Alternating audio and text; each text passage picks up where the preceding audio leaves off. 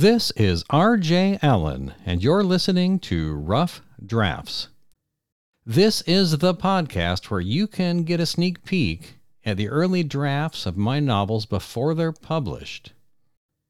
For more information, go to our website at rjallen.com. That's rjallan.com. Season 1, Episode 11. The Seekers Series. Fragments. Chapter 6. Part 1.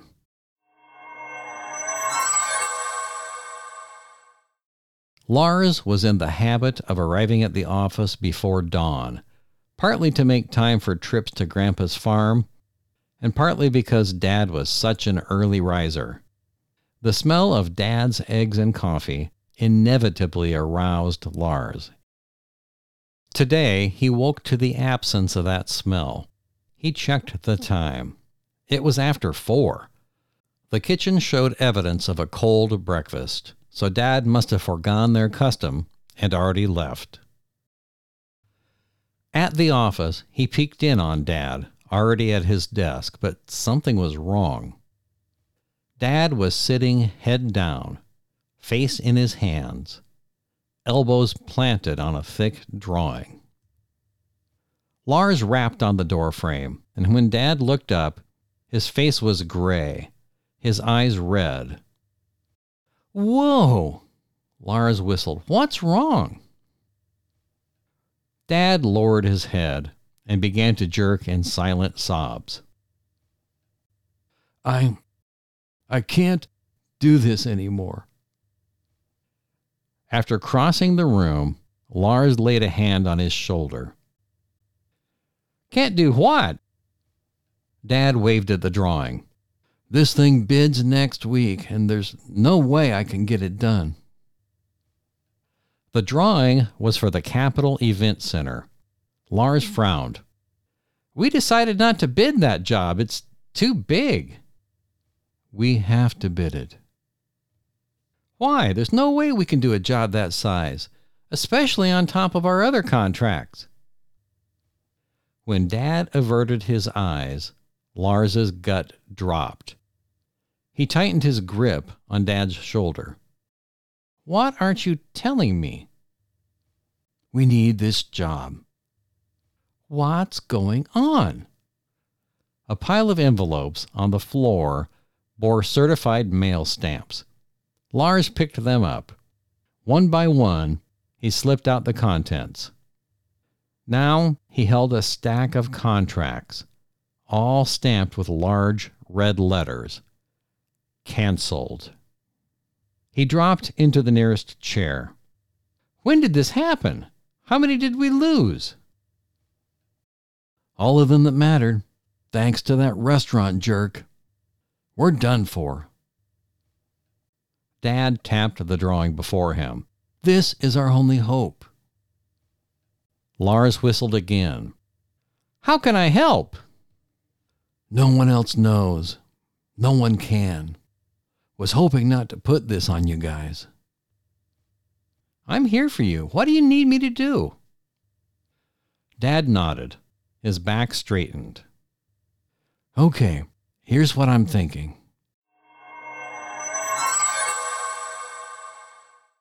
Father Curtis woke with a body-snapping jerk. Sweat soaked through his clothes. He cast about, but could not tell where he was, the profound darkness adding to his disorientation.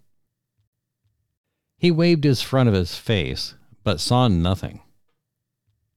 Had he somehow lost his sight? His chest constricted, something cold squeezing the air from his lungs. But no. He must have fallen asleep, letting the candles burn out in this strange reading room. Hands shaking, he fumbled for the book of matches he kept in his robe's inner pocket. But his groping fingers touched traveling clothes, not his robe. He reoriented and dug the matches from his trousers pocket.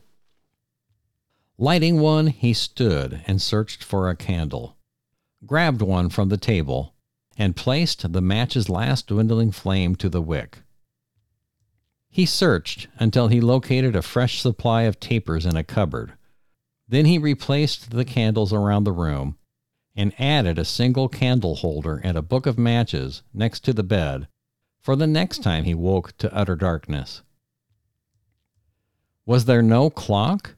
In his daily routine, plenty stood in ready view, so he never gained the habit of wearing a watch. Would he now be guessing at the passage of time? Was it yet morning, or had he slept through the day?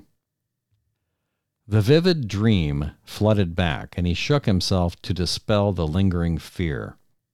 His stomach growled. Good. A much better thing to focus on than growling wolves and churning darkness and purring lions. He made his way to the cupboard, mumbling to himself, "Food there. Stay. Good dog." He unearthed an assortment of canned goods, cheeses, sausages, crackers. No gourmet feast, but he wouldn't starve. With a handily provided can opener, he opened some pork and beans, then shoveled them into his mouth, cold from the can, as he walked to the table where loose papers formed haphazard pyramids. He sorted through a random collection of old literature, poetry, songs, and other writings. No, not random. Something wove them together, an element in common. Several contained verses from the writings, but the text varied from the writings that he knew. One verse akin to the collected writings of the great teacher caught his eye. The verse he knew read, "Rulers are appointed by the Eternal. They are not a terror to good conduct, but to bad. Would you have no fear of the one who is in authority? Then do what he says, and you will have his approval, for he is the Eternal's servant for the greater good." In contrast, this verse ended differently. "Then do what is good, and you will receive his approval, for he is God's servant for your good." Using the word God in place of the eternal smacked of the old religions with their varying gods. The order taught that the eternal was the only true God, while it forbade invoking the old gods. The order's rational religion had replaced all others, and much for the better, if the stories of the old religious wars were any indication. Calling on this God caused Curtis to shiver at the thought of those violent times. Added to that, changes to the words altered the core meanings of the writings. Doing what is good?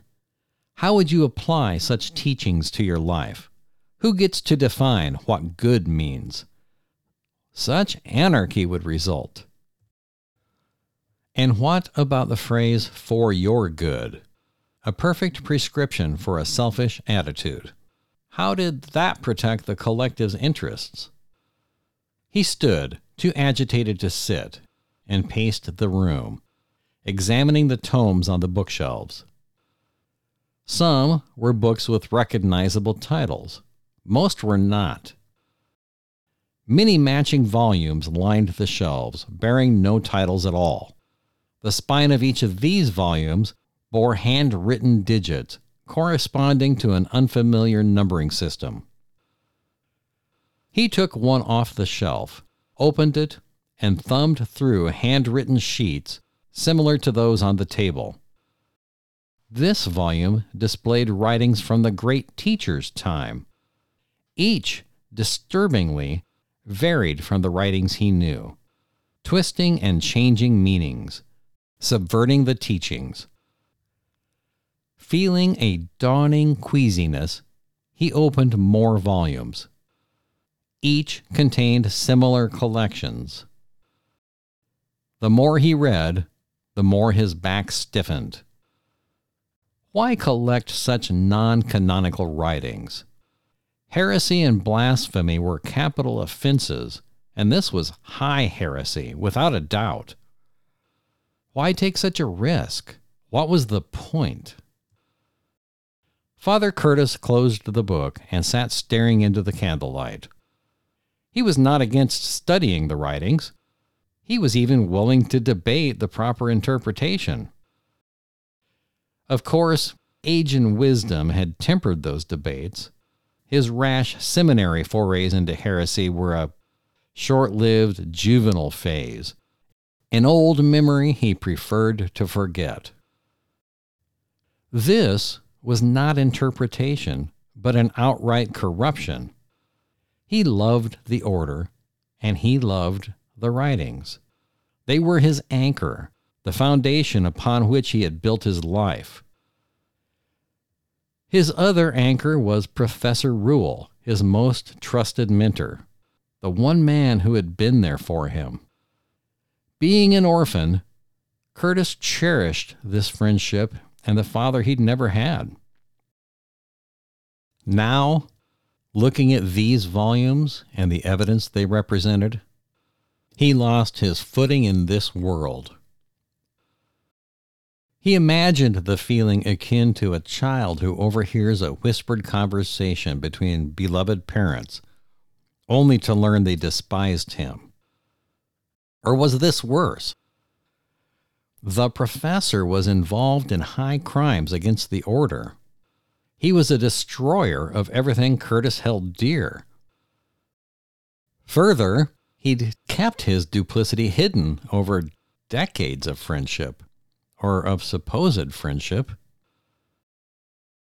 What kind of friend did that? The man he had most trusted was a fake, a heretic, and a liar. Pincers of panic gripped his chest, their chill tongs becoming a vice around his heart. He sprang to his feet, pacing again. He would not be involved in this treason. But what to do? He was trapped here, locked in, having been made easy prey by those he had trusted. The order might even be on their way now, coming to capture him. If they found him here, all hope would be lost. All the evidence to convict him lay right here on the table. He needed to escape right away, to distance himself from this madness. Breaths ragged, he climbed the ladder and searched for an exit, pounding and clawing at the hatch. It didn't open. He scrambled back down, grabbed a candle, and used it to inspect the bottom of the door. There was a wire loop. He inserted one finger and pulled. The door clicked open. He raised the lid a crack and peered into the empty room. Night draped the window. Who could guess what time it was? He put out the candle and eased open the door. In the dark corridor, no movement was visible. He slipped out of the room and stole down the hall on the balls of his feet, expecting a shout of discovery. In the dark street, he didn't know where he was, so he picked a direction and set off to find a recognizable landmark. He paused at the first cross street. He was halfway up a hill, the river at the bottom on his left. On a whim, he turned down the hill. Once he cleared the tall building, he had a sweeping view of the valley below. Nearby, the wagon train terminal lit up the night, a bright beacon set in a dark neighborhood. He'd escaped with no plan and no destination. Now he had both. Curtis passed through the dark, empty streets without seeing another soul.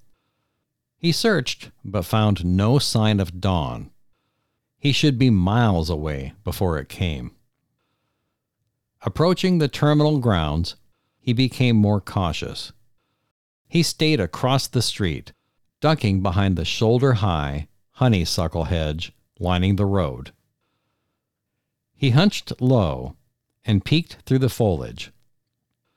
Now, how to enter the freight yard unseen? The night perfume of the remaining pink and yellow honeysuckle blossoms drifted into his awareness, carrying fond memories of the years he had enjoyed with his grandmother. Such a hedge bordered her backyard, next to the old metal swing set where he had played. He and the kids from the neighborhood gathered there regularly. Many summer afternoons passed by in the shade with his friends, crushing the blossoms to smell the deep, sweet scent, and squeezing the berries to shoot a stream of red juice towards each other in mock battle.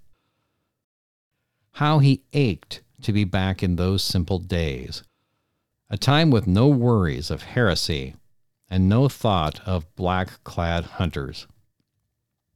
A delivery truck pulled to the curb across the street, blocking the terminal entrance. He used this opportunity to dash into the dense willow thatch at the freight yard's nearest end, careful not to be seen. He hadn't forgotten Professor Rule's warnings. If he was going to enlist Administrator German's aid in clearing his name, he had to avoid arrest between here and home. Emboldened, Curtis squared his shoulders. Yes, that old codger would know which strings to pull. He'd have this mess cleared up and Curtis back where he belonged, with his flock, the people who needed him most. He stayed deep inside the thick stand of saplings. The screen of green, frond-like leaves concealed his movements towards the property's working side. The wagon train was assembling on the apron, and he recognized freighters who worked out of Northwoods. Please let them be traveling north. He slipped from the thicket into the lighted yard, keeping his gait casual, like a bored freight hauler. He had drawn abreast of the train's rear when someone shouted from the terminal. A man was speaking into a radio, shouting to someone out of view, waving and pointing at Curtis. He dove back into the willows, whip-like branches slapping his face. Shots rang out. Bullets clipped branches behind him. Were they shooting at him? Why? He sprinted through the thicket and onto the street, making a beeline away from the industrial district. At a residential block, he stopped in a patch of evergreen shrubs. He rested hands on his knees and snuck a look over his shoulder. While he saw no immediate pursuers, the sound of a chase echoed from the terminal. But more troubling, shouts and running footsteps came from the opposite direction, from the center of town. They'd radioed for backup and had him trapped between two forces. He changed course, taking a lateral route to outrun the pincers before they closed. At a full sprint now, he made only minimal efforts to keep under cover, seeking speed as his best chance of escape. He broke out onto a street, bowling over a uniformed officer. Curtis didn't stop, but put on a greater burst of speed, blessing the eternal that he had kept up his daily workouts and runs. The pursuers were not in the condition he was in, and their footsteps were receding. He was gaining a lead. Then more men intercepted from ahead, moving in to block his path. He was surrounded, and the wolves were closing fast. Physically fit or not, he could not keep up this pace. His legs were burning, beginning to falter, and the beginnings of a stitch stabbed his side. He rounded a corner away from the sounds of pursuit to confuse them with a change of direction. Out of the dark loomed a garden gate, guarded by a stone lion like a proud desert king on a low pedestal. He dove behind the statue to allow the pursuit to pass him by. Had the dream prompted him? Soles slapping cobbles and heavy breathing grew nearer from his left.